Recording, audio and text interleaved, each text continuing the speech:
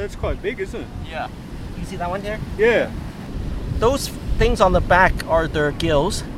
All those frilly things on the back, they're called, I think they're called setae, and it's a large surface area. It increases, gives it a lot of surface area in the back, so that's how they exchange oxygen in the water. Oh, okay. Yeah, so that's why they have all that frilly stuff in the back. And also, obviously, it's to ward off enemies, because some sea slugs, they eat like other poisonous animals, and they aggregate the poisonous cells into those frilly thick parts in the back, and so when other animals eat them, they become poisonous. So it's kind of like a mechanism to scare off other animals, as well as for breathing. Yeah. Oh yes. My name is Casey. My last name is Chu, and I'm just a marine enthusiast. So me and my son Colin, we love to go out in the sea, and we the favorite things we like to look at. It's hard to see the big things. It's hard to see like the dolphin, whales, and whatever, the sharks.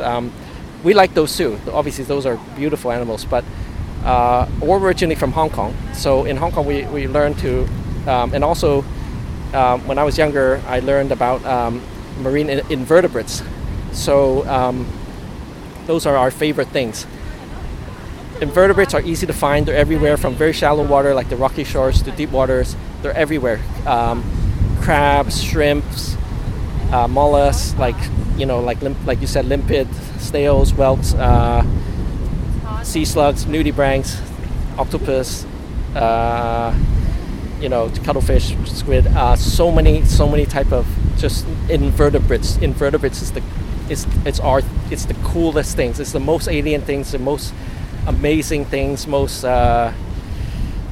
unusual things, and a lot of them are beautiful as well. As I say, the nudibranchs are absolutely beautiful. The sea hares are even more interesting. I mean, it's unreal. It's unreal how beautiful and how interesting these things you see in the ocean are. And it's so accessible. Exactly. Like we're just here at Burleigh Heads. Exactly. So we are divers, but you don't have to dive. You just snorkel, right? But a lot of times we don't dive. We just snorkel in shallow water. And it's the funnest thing. Look for invertebrates. Me and my son, we look at, like the slugs, we look at a lot of marine invertebrates, and they're like the coolest things. Like we talk about starfish. Like, starfish is not like, it's not a very sexy, like not like a shark or anything like that, right? Yeah. But, they're like the most amazing creatures, because if you rip an arm off, it will grow back an arm. If you rip two arms off, you'll rip off an arm. But if you rip it where the two halves are big enough, it'll become two starfishes. Like the how do you say it? The survival abilities are like superhero. Like, it's absolutely crazy. It's funny you talk about that though, because there's a slug in Japan that they found, sea slug, that decapitates itself.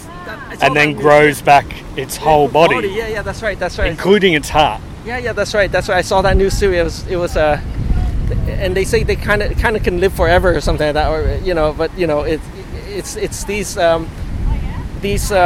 animals that people don't talk about, like these slugs we see here. These slugs, even though we see one kind here, these nudibranchs, there are so many kinds of nudibranchs. And they're how do you say, the morphology, the body types, and the colors, and the it's just out of this world. I mean, the nudibranchs. A lot of people take photos of them. They're bright pink, bright orange, bright purple. How they've evolved to become like so beautiful, so amazing. It's unreal. Yeah, it is like like seeing an alien species from like Avatar or something. Exactly. It's more. I always tell people. People go to see movies to escape and to have some adventure. People play video games to have some excitement, have some adventures. But if you learn about these animals, as you said, it's like Avatar. It's like out of this world amazing. It's beautiful, super amazing, super, how do you say it? Just super abilities. Like I said, It's amazing. It's absolutely amazing. And these little slugs, people don't often forget these little slugs because they're mollusks. They're related to obviously clams and mussels and things like that. But obviously the mollusk family also includes the squid, the cuttlefish, and the octopus. Right. Okay. I didn't know. Right. Yeah. That's right. So they're all the same thing, but like a slug is super slow, but an octopus or a squid is super fast. And also you see an octopus can pretty big, and squids can get gigantic, right?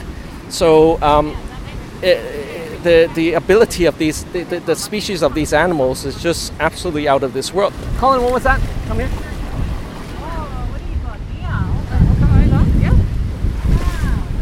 What threats are affecting the sea slug habitat here at Burleigh Heads? Burleigh, so the rocky shores here, what we found is oil slicks often from sort of runoffs.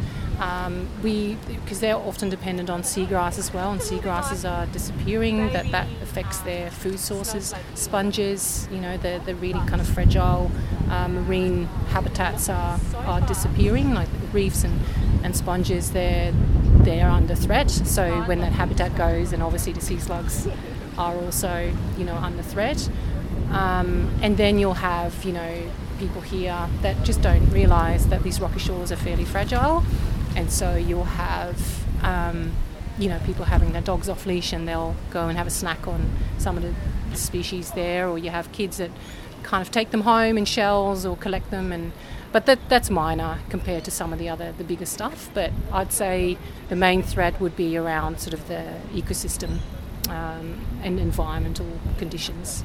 So what can we do to help protect these ecosystems? I think the rocky shores here in Burleigh are very popular. It's next to a very popular tourist area, very urban, it's quite busy. Just to be aware that if we do visit a fragile habitat like that, to not take from it. And even if you have, things like, that raising awareness and knowing that these species are important and they play an important role for us as well, that it's not just about the big sharks and the big whales and the big stuff, but it's also about these little tiny things that you might not quickly see when you're looking out over the ocean. But when you have really a bit of a curious eye and you find them, that's we found new species last year. So, we can still discover things that we didn't know about, even right here on our doorstep. So, yeah. How can people get connected with Ocean Connect? Yeah, we're on everywhere. Ocean Connect is on Facebook, Instagram, Twitter, LinkedIn. We've got a website. We've got an email. So if you want to get involved, we do these things regularly. We also have all our events on Eventbrite under Ocean Connect. So we run surveys for sea slugs every Tuesday at the moment. But also we have a big, usually community events happening as well. So we've got things like seagrass as well, so you can check that out. On the 2nd of December, we've got a massive project launch that shows some of our results from last year. If you want to come along to that, free food, drinks, got to register. And you can learn how to get involved. But we've got amazing volunteers, people that have been around for the last 8-9 years. We've got people that coming in and going that we used as a career pathway, so they get into marine science, and we studied environmental science and marine science, and then after just being involved with Ocean Connect for quite a few months, they actually get paid positions at Queensland Government. We've got people working as consultants for huge environmental consultancies because of that and experience with Ocean Connect. So it's a career pathway as well as an amazing network that people are building through friendships.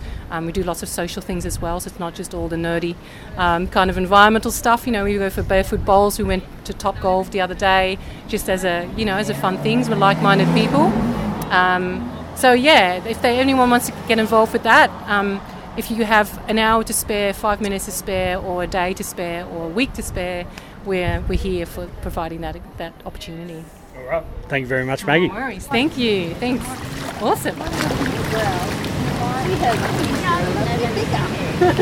thought that was 83 weeks.